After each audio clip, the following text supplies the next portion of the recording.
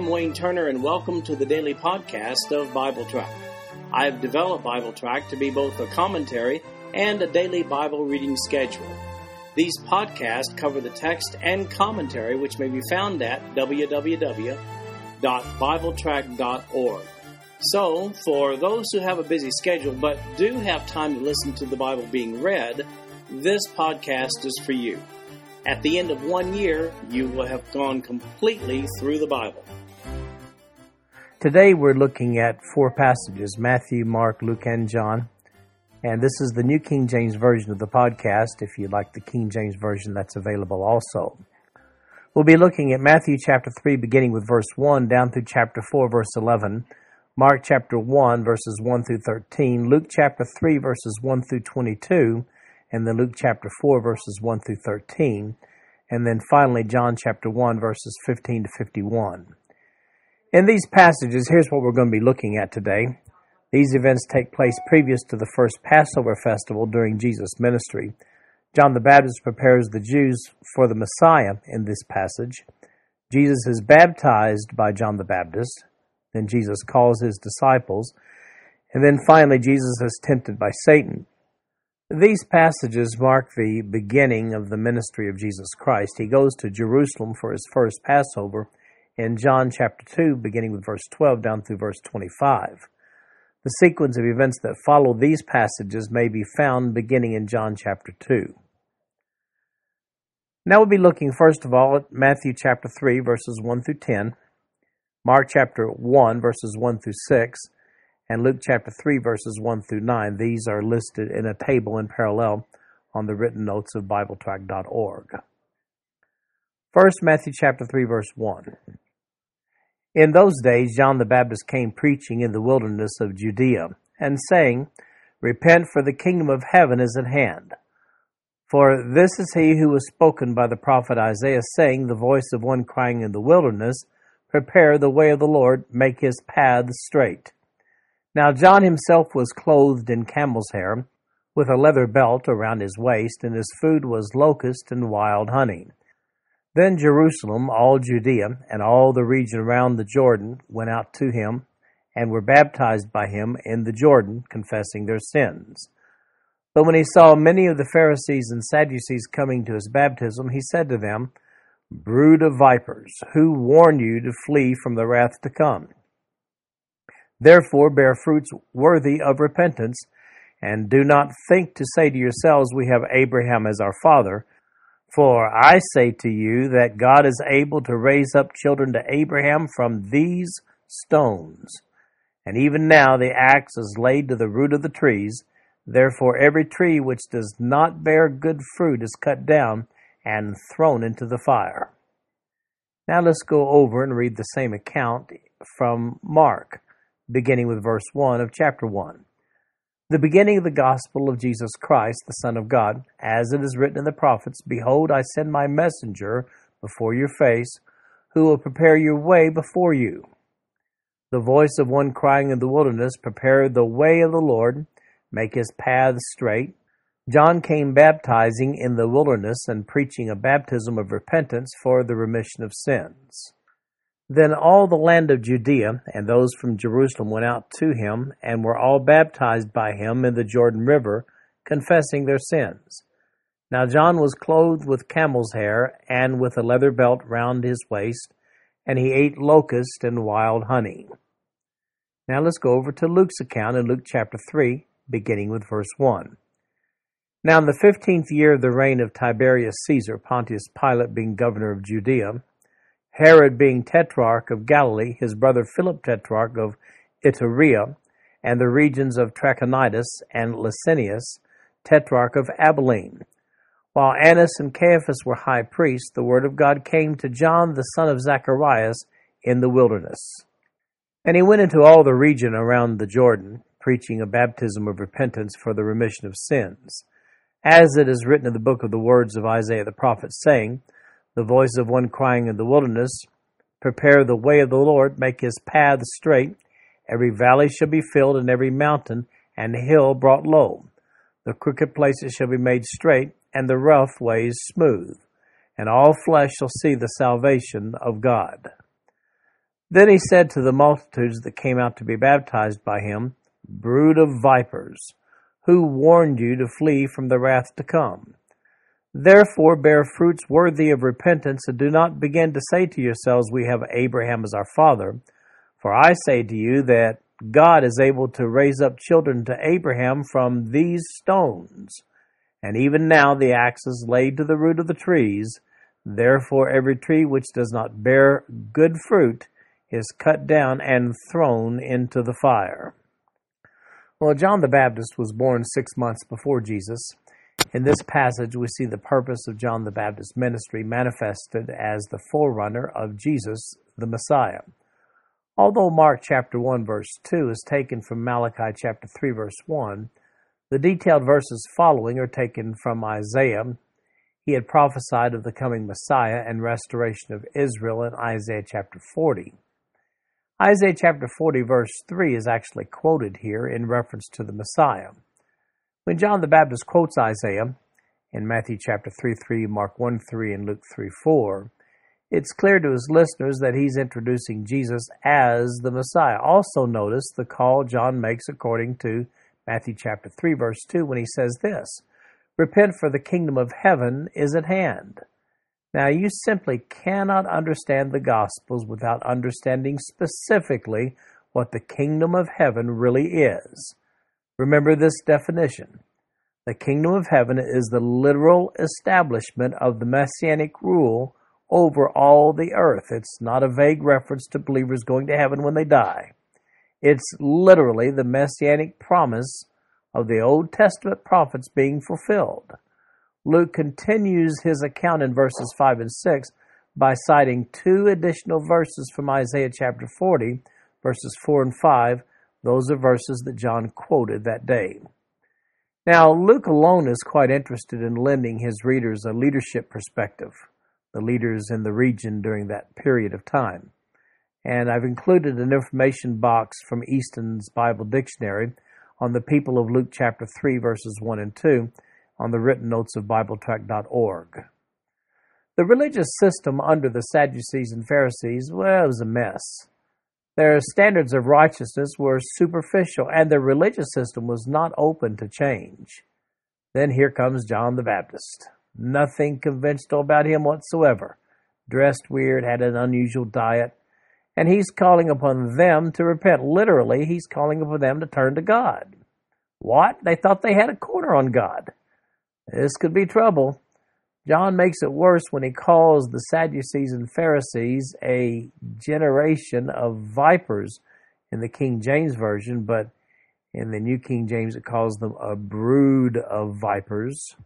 The Greek word ganemata means offspring. And he adds, and don't tout your ancestry back to Abraham. You need to repent. So what was this baptism all about? It was custom among the Jews to require proselytes to Judaism to be baptized. John's baptism is not a picture of today's believer's baptism. I've heard preachers refer to John's requirements that they bring forth fruit or actions that are worthy of repentance prior to their baptism as being the same standards for new believers today. These preachers require a waiting period before they will baptize new converts to make certain they live the appropriate lifestyle first. They base this requirement on John's words in this very passage. Peter required no such thing on the day of Pentecost, by the way, in Acts chapter 2, verses 38 to 41. To make such a requirement is to take Scripture out of context.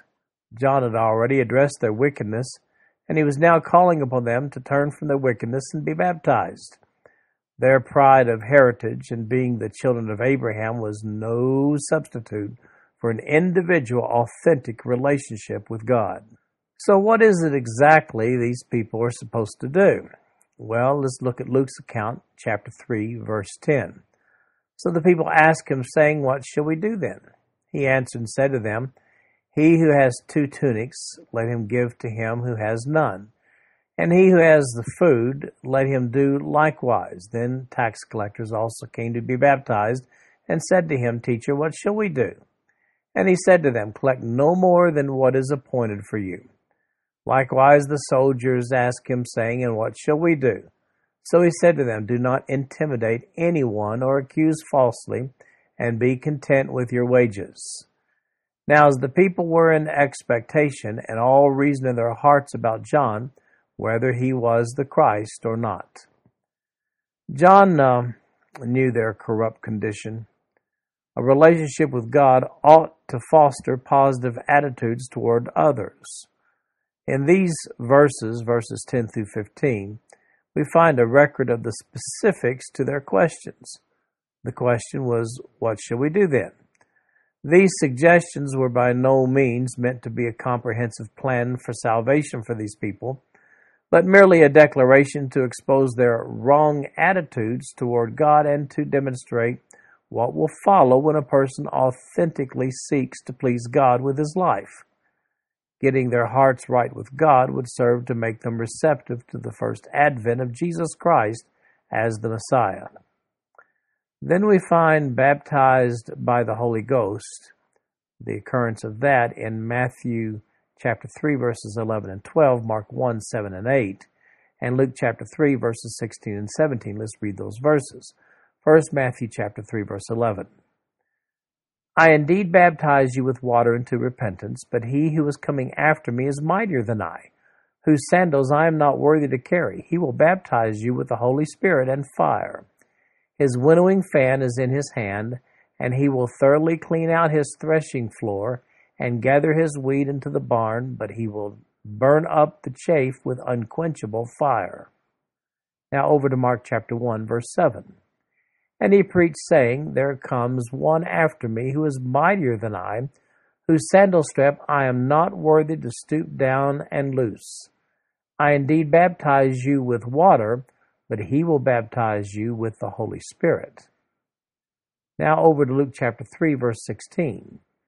John answered, saying to all, I indeed baptize you with water, but one mightier than I is coming, whose sandal strap I am not worthy to loose. He will baptize you with the Holy Spirit and fire. His winnowing fan is in his hand, and he will thoroughly clean out his threshing floor, and gather the wheat to his barn, but the chaff he will burn with unquenchable fire. Here John the Baptist makes a differentiation. He's baptizing in water those who repent. However, he's introducing Christ. Christ is the English transliteration for the Greek word for Messiah. He's introducing Christ, who will do a supernatural baptism, a baptism by the Holy Spirit. Ghost and spirit, the King James Version has ghost there. Ghost and spirit come from the exact same Greek word pneuma. John also mentions fire and a fan. It's an agricultural analogy.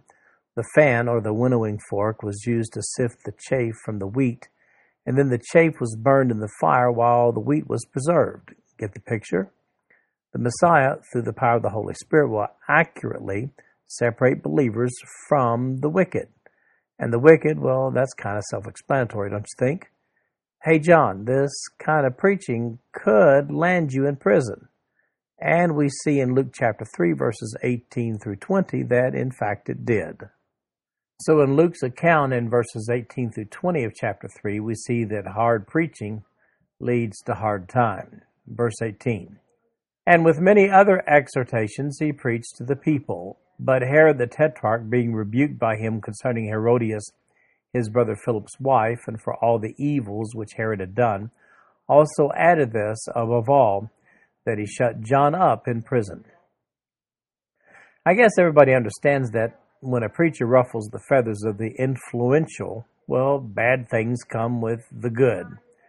This time it's a woman, Herodias, who's not a fan of the message John the Baptist is preaching. And here's why. Herodias had been married to a guy named Philip, who was the half-brother of Herod the Tetrarch. Herodias left Philip for Herod. Philip and Herod were sons of Herod the Great, the man who had attempted to orchestrate the death of the Messiah by having all the babies murdered after the birth of Jesus. John's preaching here is very convicting to Herod and Herodias because of their disdain for the marriage vows. So John the Baptist, he's imprisoned. After only a few months of preaching that introduced Jesus as the Messiah, The preaching ministry of John the Baptist came to a close. John remained in prison until he was beheaded. Over in Matthew chapter 14, verses 3 through 12, we get that account. Then Jesus arose to be baptized. We find this account in Matthew chapter 3, verses 13 through 17, Mark chapter 1, verses 9 through 11, and Luke chapter 3, verses 21 and 22. First, Matthew chapter 3, beginning with verse 13. Then Jesus came from Galilee to John at the Jordan to be baptized by him. And John tried to prevent him, saying, I need to be baptized by you, and are you coming to me? But Jesus answered and said to him, Permit it to be so now, for thus it is fitting for us to fulfill all righteousness. Then he allowed him. When he had been baptized, Jesus came up immediately from the water, and behold, the heavens were opened to him, and he saw the Spirit of God descending like a dove and alighting upon him. And suddenly a voice came from heaven, saying, This is my beloved Son, in whom I am well pleased. Now over to Mark's account, Mark chapter 1, beginning with verse 9. It came to pass in those days that Jesus came from Nazareth of Galilee and was baptized by John in the Jordan. And immediately coming up from the water, he saw the heavens parting and the Spirit descending upon him like a dove. Then a voice came from heaven, You are my beloved Son, in whom I am well pleased. Now over to Luke chapter 3, beginning with verse 21.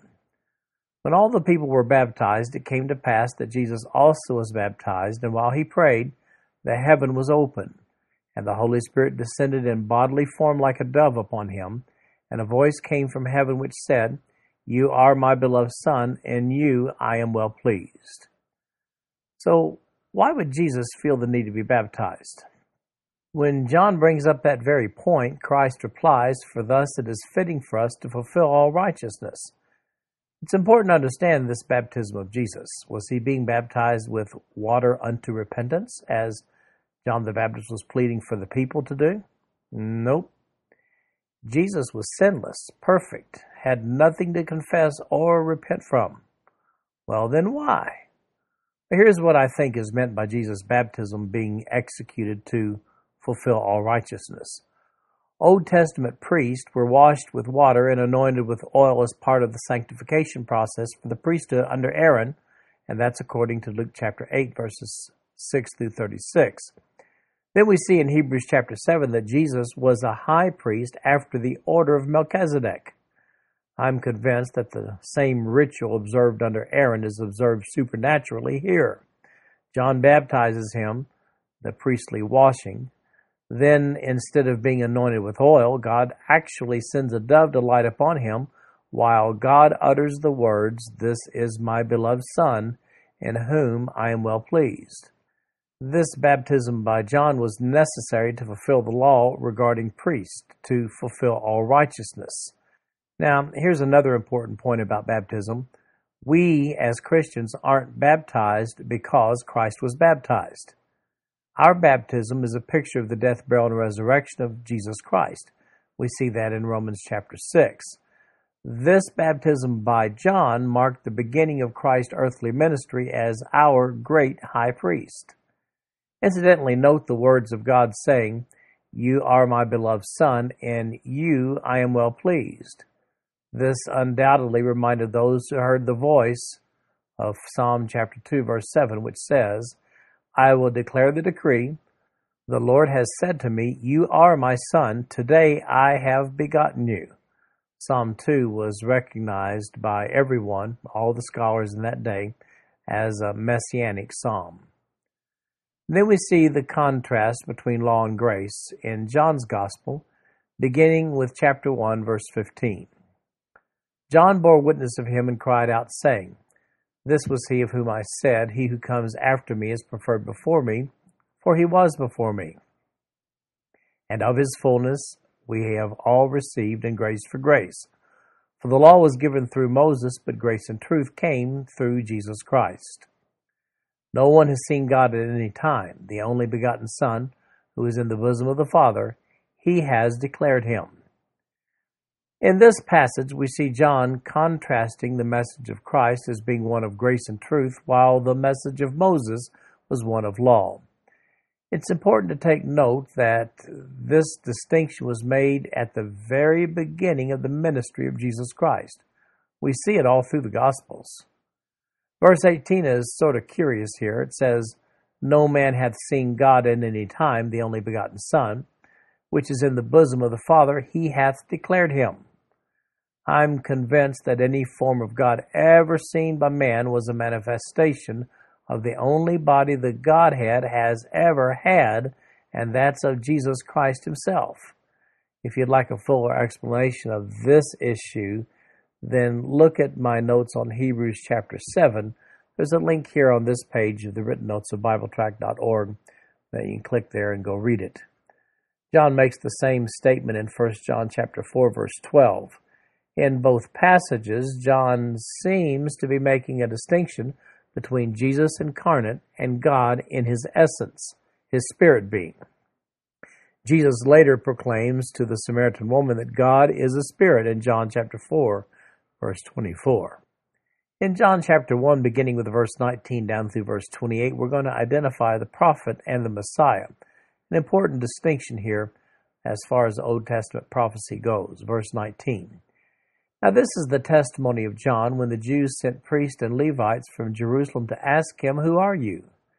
He confessed and did not deny, but confessed, "I am not the Christ." And they asked him, "What then? Are you Elijah?" He said, "I am not." "Are you the prophet?" And he answered, "No." Then they said to him, "Who are you, that we may give an answer to those who sent us? What do you say about yourself?" He said, "I am the voice of one crying in the wilderness, 'Make straight the way of the Lord,' as the prophet Isaiah said." Now those who were sent were from the Pharisees, and they asked him, saying, "Why then do you baptize, if you are not the Christ, nor Elijah, nor the prophet?" John answered, saying, "I baptize with water, but there stands one among you whom you do not know. It is he who coming after me is preferred before me, whose sandal strap I am not worthy to loose." These things were done in Bethabara beyond the Jordan, where John was baptizing. Well, the Pharisees sent some priests and Levites out to interrogate this wild-looking man, John the Baptist, who was preaching and baptizing. We're told in verse 28 that this incident takes place on the Jordan River at Bethabara, about 18 miles east of Jerusalem. Now let's take a look at two verses. First, the verse that John quotes in John chapter 1, verse 23, when he quotes Isaiah chapter 40, verse 3. First, let's look at what he said. He said, "I'm the voice of one crying in the wilderness, 'Make straight the way of the Lord,' as the prophet Isaiah said."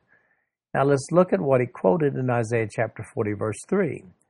"The voice of one crying in the wilderness, 'Prepare the way of the Lord, make straight in the desert a highway for our God.'"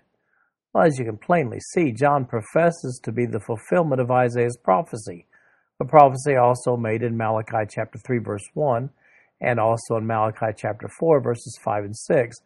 Those verses are concerning the coming of the Messiah. Now here's the confusion. These priests and Levites are familiar with Malachi's prophecies. It appears from this passage that the Pharisees differentiated between Elijah of Malachi chapter 4, verses 5 and 6, and a second person, the messenger of Malachi chapter 3, verse 1, as we see here in this passage in verse 21 and verse 25, the differentiation. So they reason, if John the Baptist is introducing the Messiah, and the Messiah here is to judge the nations and establish the throne of David, then John the Baptist must be Elijah according to Malachi. But John says he's not Elijah here in verse 21. Well, was he or wasn't he? Now the answer is he could have been. You see, Malachi's prophecy looked all the way into the millennium. When John the Baptist and Jesus came, the Jews did have an opportunity to receive Jesus as their Messiah, and that would, of course, have ushered in the rule of Israel over the earth under the Davidic throne. However, it had already been prophesied that they would in fact reject, and Christ knew that well in advance, of course, and therefore John the Baptist would have fulfilled the Malachi prophecy had the Jews readily accepted the Messiah, but they didn't. So John then was not Elijah. Now, if you'd like a full explanation on this issue, I've written an article entitled, Was John the Baptist Elijah? You can find it under the topics section of BibleTrack.org, or there's a link here on the written notes of BibleTrack.org for today's reading. I'd suggest that you go read that article. Then John gives his testimony regarding Jesus in John chapter 1, verses 29 through 34. Verse 29. The next day John saw Jesus coming toward him and said, Behold, the Lamb of God who takes away the sin of the world. This is he of whom I said, After me comes a man who is preferred before me, for he was before me. I did not know him, but that he should be revealed to Israel. Therefore I came baptizing with water. And John bore witness, saying, I saw the Spirit descending from heaven like a dove, and he remained upon him. I did not know him, but he who sent me to baptize with water said to me, Upon whom you see the Spirit descending and remaining on him, this is he who baptizes with the Holy Spirit. And I have seen and testified that this is the Son of God. Now, from the wording of verse 29, it would appear that the baptism of Jesus by John the Baptist had already occurred on a previous day. Now it's time for John the Baptist's personal testimony regarding Jesus himself in verses 30 through 34 here. He indicates that God himself had told him to be on the lookout for the dove and voice from heaven miracle which occurred at the baptism of Jesus in Matthew chapter 3, verses 13 to 17, Mark 1, 9 through 11, and Luke 3, 21 and 22. We just looked at those verses. When he saw that miracle, he knew without question that Jesus was the Messiah. Now in John's account, the subject changes. The calling of disciples, verse 35, chapter 1. Again the next day John stood with two of his disciples, and looking at Jesus as he walked, he said, Behold the Lamb of God. The two disciples heard him speak, and they followed Jesus. Then Jesus turned, and seeing them following, said to them, What do you seek? They said to him, Rabbi, which is to say, when translated, Teacher, where are you staying? He said to them, Come and see. They came and saw where he was staying, and remained with him that day. Now it was about the 10th hour. One of the two who heard John speak and followed him was Andrew, Simon Peter's brother. He first found his own brother Simon and said to him, We have found the Messiah, which is translated the Christ, and he brought him to Jesus. Now when Jesus looked at him, he said, You are Simon, the son of Jonah. You shall be called Cephas, which is translated a stone. The following day, Jesus wanted to go to Galilee, and he found Philip and said to him, Follow me. Now Philip was from Bethsaida, the city of Andrew and Peter. Philip found Nathanael and said to him, We have found him of whom Moses in the law and also the prophets wrote, Jesus of Nazareth, the son of Joseph. And Nathanael said to him, Can anything good come out of Nazareth? Philip said to him, Come and see. Jesus saw Nathanael coming toward him and said of him, Behold an Israelite in whom is no deceit. Nathanael said to him, How do you know me? Jesus answered and said to him, Before Philip called you, when you were under the fig tree, I saw you. Nathanael answered and said to him, Rabbi, you are the Son of God. You are the King of Israel. Jesus answered and said to him, Because I said to you, I saw you under the fig tree, do you believe? You will see greater things than these. And he said to him, Most assuredly I say to you, hereafter you shall see heaven open, and the angels of God ascending and descending upon the Son of Man. Now we have here John's account of the circumstances around the calling of 4 of the 12 apostles. That's Andrew, Simon Peter, Philip, and Nathanael. By the way, with regard to Simon Peter, Jesus assigns him an Aramaic name, Cephas, which means rock. The Greek equivalent for rock, the rock is a neuter noun Petra, to make it a masculine gender noun, Petros. That's Peter's name, and it means rock. The Greek equivalent for Cephas in Aramaic rock is Peter or Petros in Greek. Then we find the whole list of the 12 disciples in Mark chapter 3, verses 16 through 19. I've listed them there. You can read them if you like on the written notes of BibleTrack.org for today. In John chapter 1, verse 41, it's interesting to see that Andrew sought out his brother Peter to inform him that he'd found the Messiah. Here we see also the definitive statement that Christ means Messiah. Philip confirms this finding in verse 45 with an additional comment that's worth noting. He points out that this is the Messiah of whom Moses and the law and the prophets did write. Of course, we're well aware of the numerous Old Testament prophecies from the prophets concerning the coming Messiah, but what about his reference to Moses here?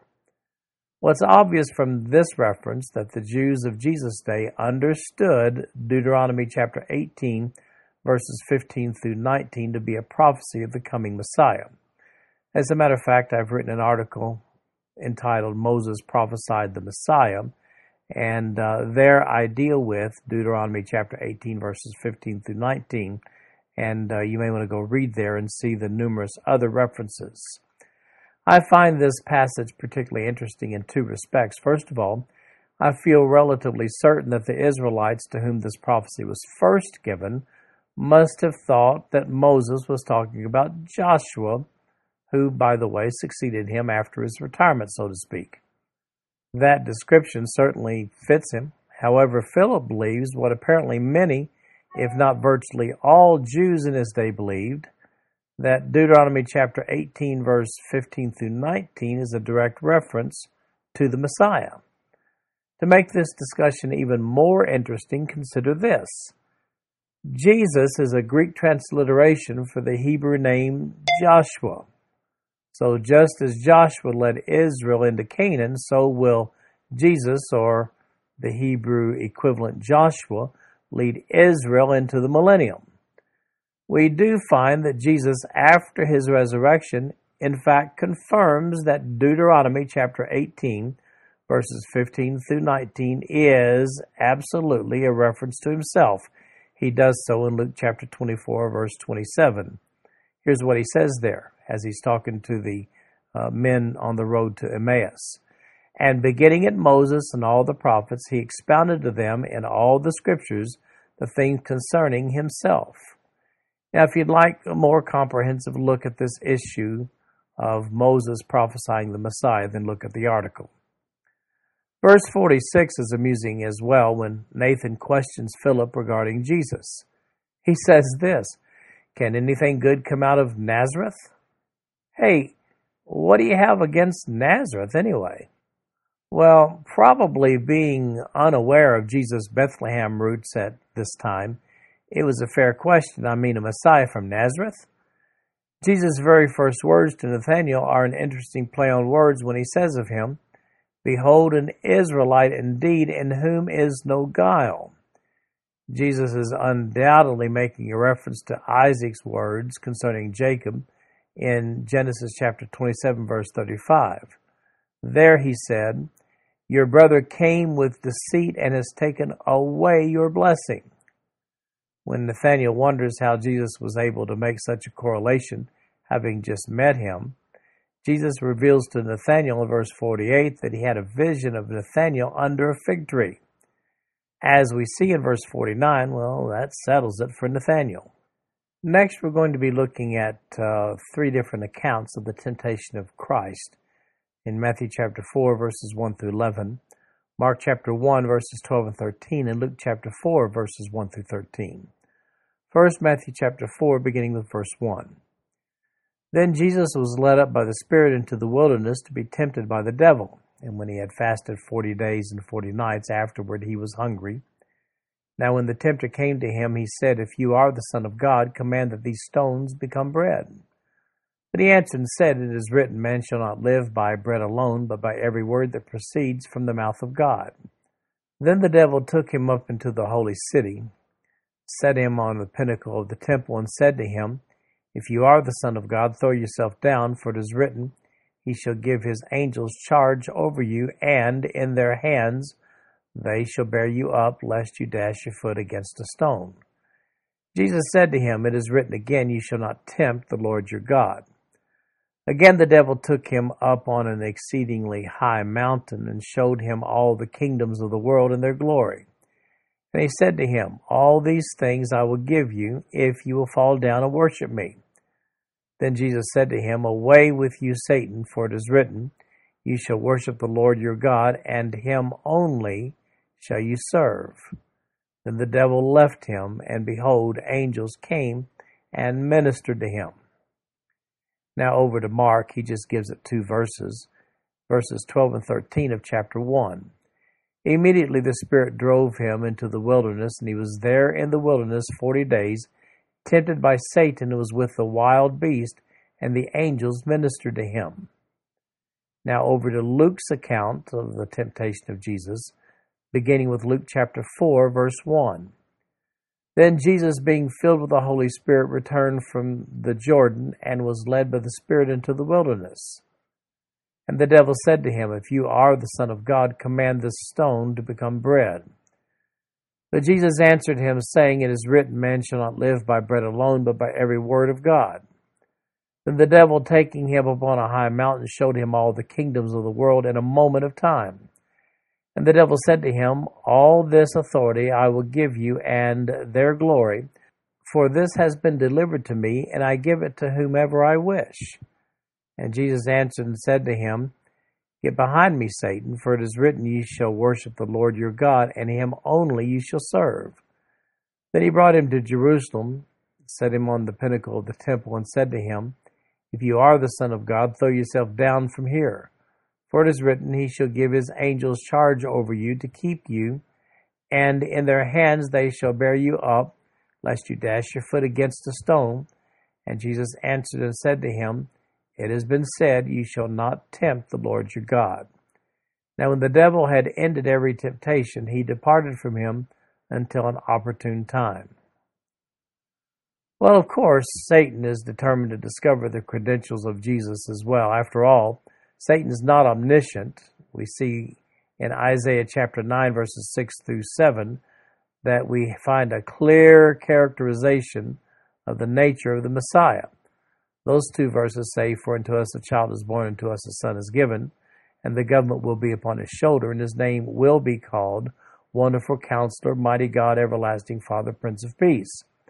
Of the increase of his government and peace there will be no end upon the throne of David, and over his kingdom, to order it and establish it with judgment and justice from that time forward, even forever. The zeal of the Lord of hosts will perform this. So I'm guessing this episode is Satan's attempt to see exactly what he's dealing with here. Is Jesus God in the flesh or not? If Jesus will succumb to temptation and sin, in other words, abandon his messianic mission, then he's not really the promised Messiah. Now you must keep in mind that Satan isn't omniscient, nor is he omnipotent, nor omnipresent.